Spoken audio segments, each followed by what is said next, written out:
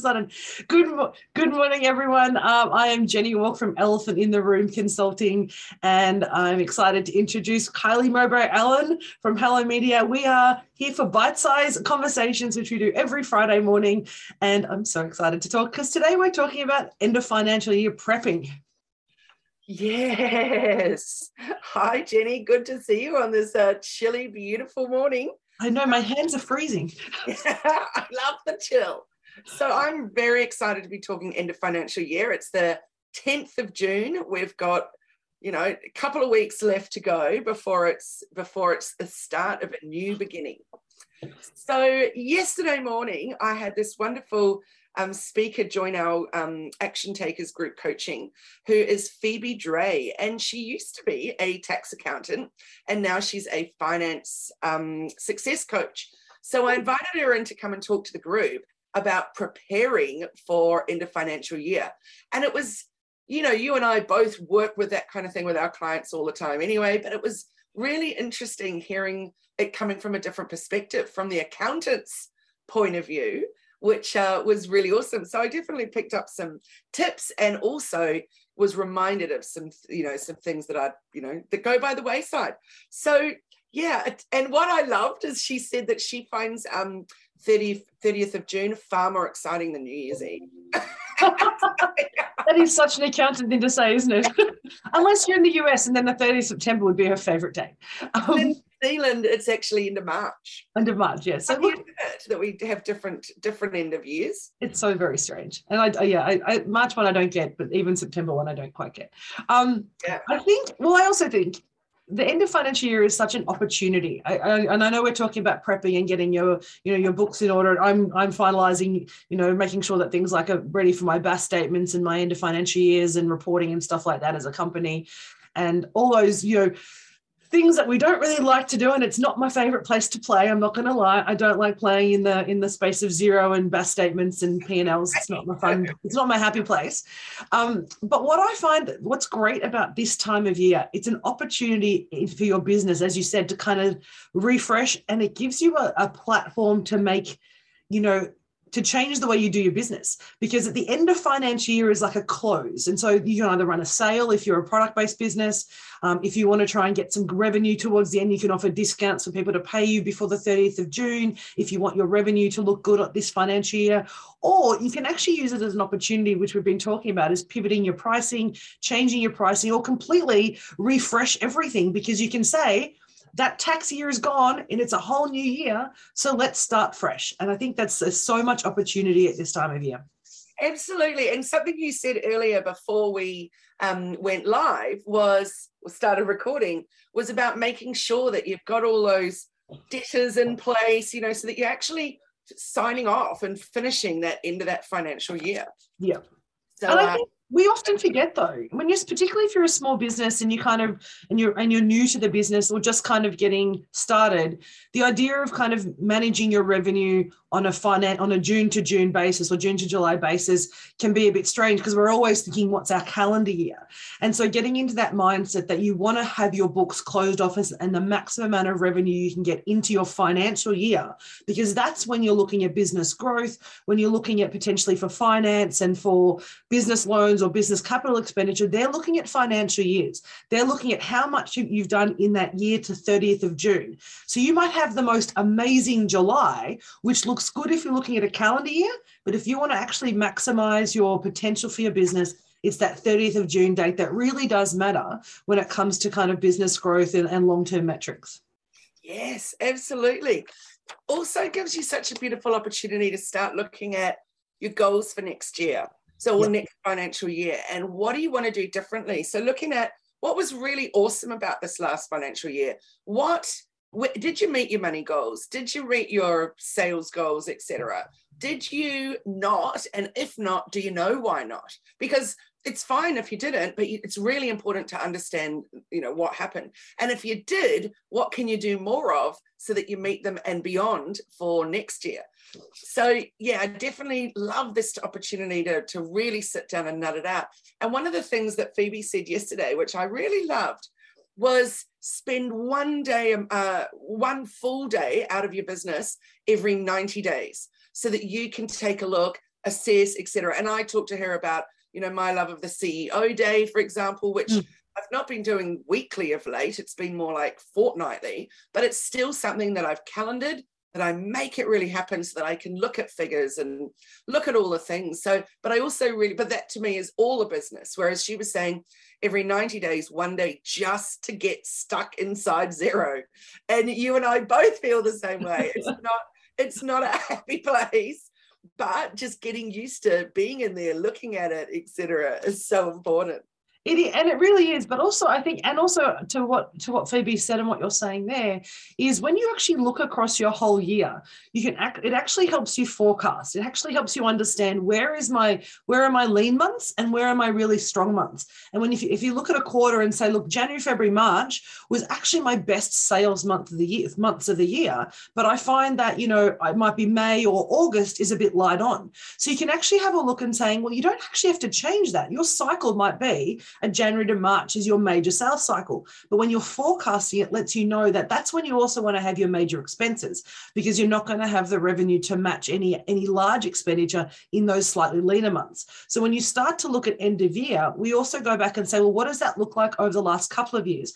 Are you in rapid growth? So elephant in the room, we're pretty strong growth at the moment. And in the last 2 to 3 years, our byline has changed so much that we're actually sort of saying, okay, well, what does stable look like for us? How do we develop that? And is it through retainers? Is it through large contracts that we pitch, or is it through the coaching program? So it gives us that opportunity to say, well, where are our strong months? How do we level that out? Is there a way, like a subscription model, like a 12-month coaching program where you're going to get regular income every month? Or do you actually want to run your business in a peak and trough? And there's nothing wrong with that if you understand what that means for your expenses and the way that you use your cash flow. Peaks and troughs is a really interesting one, isn't it? And so many businesses, whether service-based or product-based, have that really big peak and trough thing going on. So, for example, if you're product-based, sometimes it's January that you really have a big fat slump. And then are you only peaking when it's sale time? Because that in itself is concerning. If you're only doing well because you're having these big sales like Black Fridays or, whatever like that. So, looking at how you can actually, what's the word, Jenny? Like iron it out a little so that there's a little bit more predictability and a little bit more stability. Yeah, and I think, and that stability is what you create. And when we talk about this, good businesses are created by habits and systems, and right. So that's what it's sustainable, it's repeatable, and you create this habit. And so with your businesses and the way that the way you're selling and getting revenue in, it's exactly the same thing. If you know what your cycle of your business looks like, you can actually then, forecast expenditure. You can actually decide when you're going to take a break. And if you always know that August is a lean month for you, then do what the Italians do and go on holiday. Like take August off instead of having to wait till Christmas or deciding you're going to do it around Easter or one of the larger holidays. Make a choice of when you're going to have your break for your business around some of those times so that you can actually plan for that. Or you use that time for your business planning. You take that time and say, look, this month is not a high sales month. It's traditionally never a high sales month for us. So we're going to still do our promotions. But actually, August is now the time where we do all our business planning. We do our review of our goals, we do our sessions, we might do our team days, all those activities that help drive the back end of the business. You can plan for based around where your revenue is. So you don't want to have like one huge month and 11 low ones. That's never good for anybody. But if you know there are 3 or 4 seasons in your business, then work to those seasons. Don't try and make it. And don't worry if you don't have the same revenue every month, as long as you actually can forecast that, if that makes sense. Absolutely. And make it up in other months. I love this fact that you're saying when you're having, like, say, August is your quiet month, then actually really utilize that. Like you said, do your business planning, get really stuck into or take a holiday, of course. But, we've all got to find time in our business or make the time to actually spend it working on it and making plans, etc. So, yeah, I think that's so important. So, Jenny, what's a big one for you that you're doing in the lead up to end of financial year for both you and your clients? For me, particularly, it's definitely around getting all the paperwork done. So looking at all those kind of ducks in a row to say what we're looking at in terms of I've been traveling a lot for work. So what often goes to the wayside when I'm traveling a lot are things like the expense reconciliations and all those things that you kind of push aside because you're busy. So planning those days and making sure that all that information is captured so you can close off the year really cleanly. But for me, it's actually about saying to people, what does this look like for you? This is yes, it's an important time from a financial perspective. From a business cycle, it's also the end of quarter two. So what does that look like in your business? How have you gone with your goals? And it's an opportunity for us to reflect on what are the things that are outstanding that we said we were going to do last quarter or at the start of this quarter that we're not doing. What do we need to change? What do we need to shift in order to enable us to achieve those outcomes? If not this quarter, then prepping correctly or properly for the next quarter so that you can actually hit the ground running and not feel kind of weighed down by the things you didn't do. Yeah, that's so good. And what about you? What are you working with your clients, particularly this time when there is a lot of sales with your clients that you're doing your social media and you're promoting around how they're going to build their engagement with their clients? What's the advice you're giving your clients? I've got a couple of clients who are actually doing some ginormous clearance sales. So just getting rid of stock that's been sitting there for a really long time. At the end of the day, it's money on the shelves, isn't it? So let's get it out, let's get it moving and make way. So whether you're trying to move in another direction or it's just time to clear out. And one of our clients, and we've been talking about it a fair bit lately, it's because it has use by dates. So that can be really, really tricky. In the last couple of years, forecasting how much product they're ordering, et cetera, to get it, because we've had so much change in the last 2 and a bit years. So trying to forecast how much of that product is going to sell and what are you going to do with it when it gets to that nearing use by date, et cetera. So clearing all of that out has been a really, good thing. Plus, it's a great way to inject some cash into your business. So that's been an interesting one, is looking at that. Yeah. I love that idea about clearing out stuff that's on a shelf. I think we also forget that. Again, this is a financial conversation, right? So your product on your shelves is an asset to you, but it's also a liability because there's an expenditure that's gone out, significant expenditure that may have been written off or have been expended in 2 or 3 years ago or previous financial season ago. So if you can actually, even if it's sitting on the shelves and you're going, oh no, I'll sell it over time, the sooner you get that stock out, the more likely you're actually going to be able to find new stock or new engagement and find ways to engage your market. So I think there's this kind of conversation. What am I trying to say? What is that if you've got stock that's been on your shelves for a long time, as long as you're not losing money on it, because it's sitting there, the longer it sits there, it's costing you to sit there. And we often forget the cost that your business wears by having stock on the shelf. Like there's actually an ongoing cost for that, whether if it's a product that requires storage in terms of specific storage, it might be just the space that it's taking up. You can't you can't bring in new items. You can't actually promote anything new because of that stock that's on the shelf. So as long as you're not selling it below cost and you're not losing significant amounts of money on it, if you can sell it just above your cost level or have a wholesale sale, if you like, and really move that and shift that product, it actually allows you to get new product, new stock, but also reduces that ongoing kind of sunk cost that the business is wearing. Yeah, absolutely. So also when you've got a business with a type of product base that actually changes a lot. So having that old stock is going to potentially look old. Yeah. So it's not in style anymore or, whatever it is. So yeah, I think a lot of people are very nervous about making their money back. But if you're discounting it at above your cost price, then you're still making something on it. You haven't completely lost, and you're getting a chance to clear out, make space, and have a bit of a cash flow injection. So. And it links back to the conversation we had about preparing your business like you're going to be a wholesaler. So if you have that wholesale markup put into your price already, so you might be selling as a retail price, but you've actually determined your retail price based on that gap with the wholesale market as well.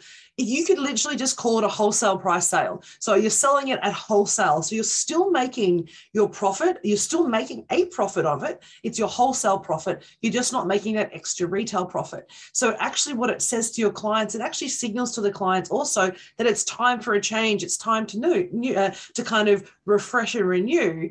But what it does is it brings clients back to the business. And so if that product's been sitting there and it used to be, as you said, it's starting to look old or it's last year's season, not everybody worries about the seasons and the look. Some people just want that product. So you retarget, and this is where the work you're doing with your marketing and talking with clients around email marketing and promotions and that regular engagement is so important, isn't it? Because you don't want not to have talked to your clients for 10 months and then in this month go, it's a sale, now come back to me and buy stuff. You haven't spoken to me for a year. So that ongoing marketing work and that groundwork that you've been doing with your clients is so critical at this time.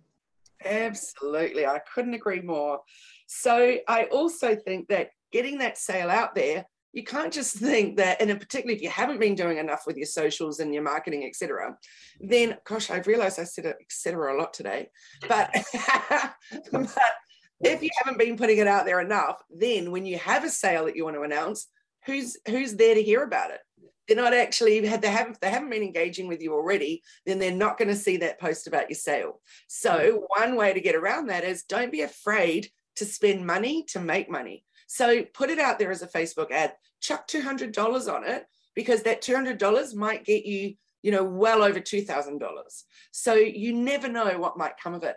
What about those service-based? So if we're thinking of, I often give the example of a naturopath, don't I? But something where people will book something with you. What can you do you think, at the end of financial year?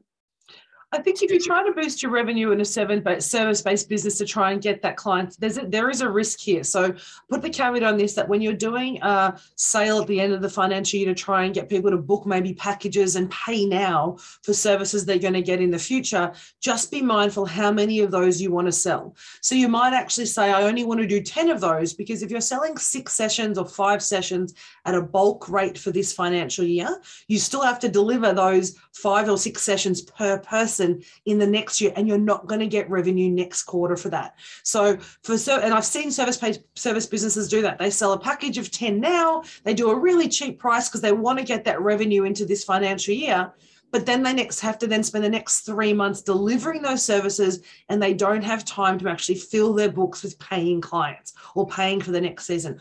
Or they don't quarantine that money in their account, so they're actually spending it now and not keeping it for the next quarter when that service is actually being delivered. So true. So what I often say is, if you've got a large program that you're delivering, so it might be a 12-month program, it might even be a 3 or 6 month program, now might be the time to add a bonus to your service. So it's an end of financial year bonus. So rather than thinking of discounting, what is something additional that you can give them? So you might be running a workshop that you've already got tickets booked for. So you might actually add value in saying, if you join my program, you can now come to that workshop for free, because it's no longer a cost for you. You're not adding extra time to your books. You're not adding extra, you're giving lots of value, but it's not taking away from your delivery time. So thinking about how you can actually add value. So don't ever think that you only have to discount at the end of financial year. A really great example are car manufacturers. What they do is they say to you, now is the time, end of financial year, and we're going to give you the end of financial year bonuses. So we're going to add in a bull bar if it's a trade vehicle, or I'm going to add in, paint protection or whatever it might be, that looks like there's all these extra things that are added that they probably would have thrown in anyway, but the way they position it is that it's on top of what you're already paying. So it's about a value discussion. So for service-based businesses, I would say, look at things that you're going to add value, so that a $6,000 program might now have a value of $7,500, but they only pay $6,000. So therefore I'm getting value and benefit for this end of financial year sale. If you do, though, want to discount, then just be mindful about what that's doing to your overall brand. So I think for service-based businesses, discounting when you're talking coaching, naturopathy, any of those services, discounting can actually signal to the market a different thing. So you're better off trying to find ways to add value at this time and encourage people to start the project, or, even just sign up. It might be, you might sign up for this financial year, and instead of having to pay $2,000 as your sign up fee, it might only be $500. So they only have to pay a small amount now, but that secures them for the next financial year program. So look at ways that you can add value or change the way that you structure it, but don't ever give away your time, because that's when you actually start to have a loss leader down the track. I totally agree with you. So rather than diminishing what you're worth or lessening what you're worth, give benefits. Yeah. So I love that. And an extra thing that I do, or something else that I do as well in terms of service based and for my own, is I spend the month leading up to end of financial year letting people know that there is a price rise as of July 1st. Yep. So if you still want in at this price, it's available at this price until 30 June. Yep. And then after that, it's going up. So again, it's giving that sense of urgency, but it's also giving them the warning. So rather than just boom, send out a newsletter on the 1st of July and go, guess what, guys? You just missed out on that. And boom, here's the new pricing. So yeah, making sure people have got ample warning if you are going to be price rising. And as we talked in the last couple of weeks, that this is a really good time to price rise, because if that's what you need to do, because you can actually, if you've been having a look at your books and you're working through over the last couple of months, looking at to see what your costs and your expenses are, or you've been looking at the market to see where you sit in the market, it might be that when you've done your reconciliation, you're like, actually, my costs are 7 or 8% more now to deliver this product. So therefore I need to at least raise my prices by maybe 10% just to cover that price rise. And so being open and transparent about doing that, as you said, the sooner you start educating your clients on that and giving them that lead time, the more likely they're going to respond positively, rather than say, oh no, I'm not paying an extra $10 a month now because that's too much. If you had told them 3 or 4 weeks before, it's only going to go up $10 a month, or it's going to go up $15 a month, I can wear that. That doesn't seem too much for me because I can understand the reasoning. Yeah, definitely. So love that chat this morning, Jenny. Thank you so much. I love talking into financial year. Yes. And I'd definitely like to talk next week with you all about cash flow and how can we make sure that we've got more cash on hand. And I think what you just said before about if you do big sales now, or you're trying to get them buying in advance, then are they then not going to be buying for quite some time? And then you're left with no cash flow. So cash flow is a really big one. And years ago, I was talking with my accountant when I had the e-commerce business, and he said, Kylie, I need you to know it is the biggest problem in every single business, no matter what size of business you have, that people have to deal with. So how to manage your cash flow. Yeah. And in fact, and if you think about it, it doesn't matter, to your point, it doesn't matter how big your business. Look at some of the very large businesses, particularly in the construction space, that are really struggling now because they have had such a high demand and a boom, and then they've had such high expenses that their cash flow has been thrown out the window. And it's actually one of the biggest killers of a business is not managing your cash flow and going into that kind of living in debt when you don't have that revenue scheduled and you don't have really clear understanding of what your cash flow is. So definitely love to chat about that next week. Awesome. Well, I look forward to seeing you. So, Jenny, how can people get in touch with you? So they can catch hold of me at Elephant in the Room AU. That's on Insta and Facebook. Best way to find me. You can then reach out to our groups, People, Purpose, Profit, or reach out to me on my website. And how about you, Kylie? What's the best way to connect with you? hellomedia.team and all the places, and join our Facebook group, Hello Media, where I'm sharing all the latest updates and algorithm stuff. For example, just put a post in there yesterday saying, hey guys, did you know that Reels can now be 90 seconds? And you can now do stickers on Reels, which is really important and exciting for engagement, getting people, interacting with you.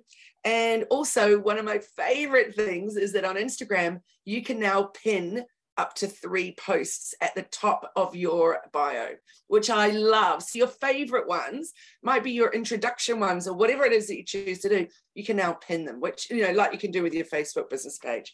So I think that's awesome. So yeah, jump in that Facebook group if you want to be keeping up with what are the latest things that are happening. So, and maybe after we finish this financial year, I think maybe at the end, the week before, maybe the end of financial year, we actually start talking about some of those big changes, because they are significant changes, particularly in Instagram, which has changed so much from being a place to capture photos to now being one of the most popular social and sales channels for businesses. So I think I would love in a couple of weeks, let's finish off our financial year conversation and really focus on the value that that's going to bring to businesses in terms of as a sales channel, not just as a social media channel.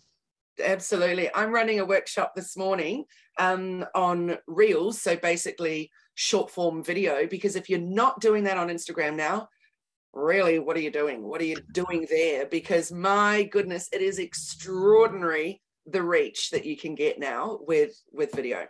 So I'm excited to be sharing about that this morning. And I look forward to seeing you next week, Jenny, on Friday for a little more bite-sized conversations. Sounds amazing. Look forward to it. Have a great day, everyone. Thanks for joining us. Thank you. Bye.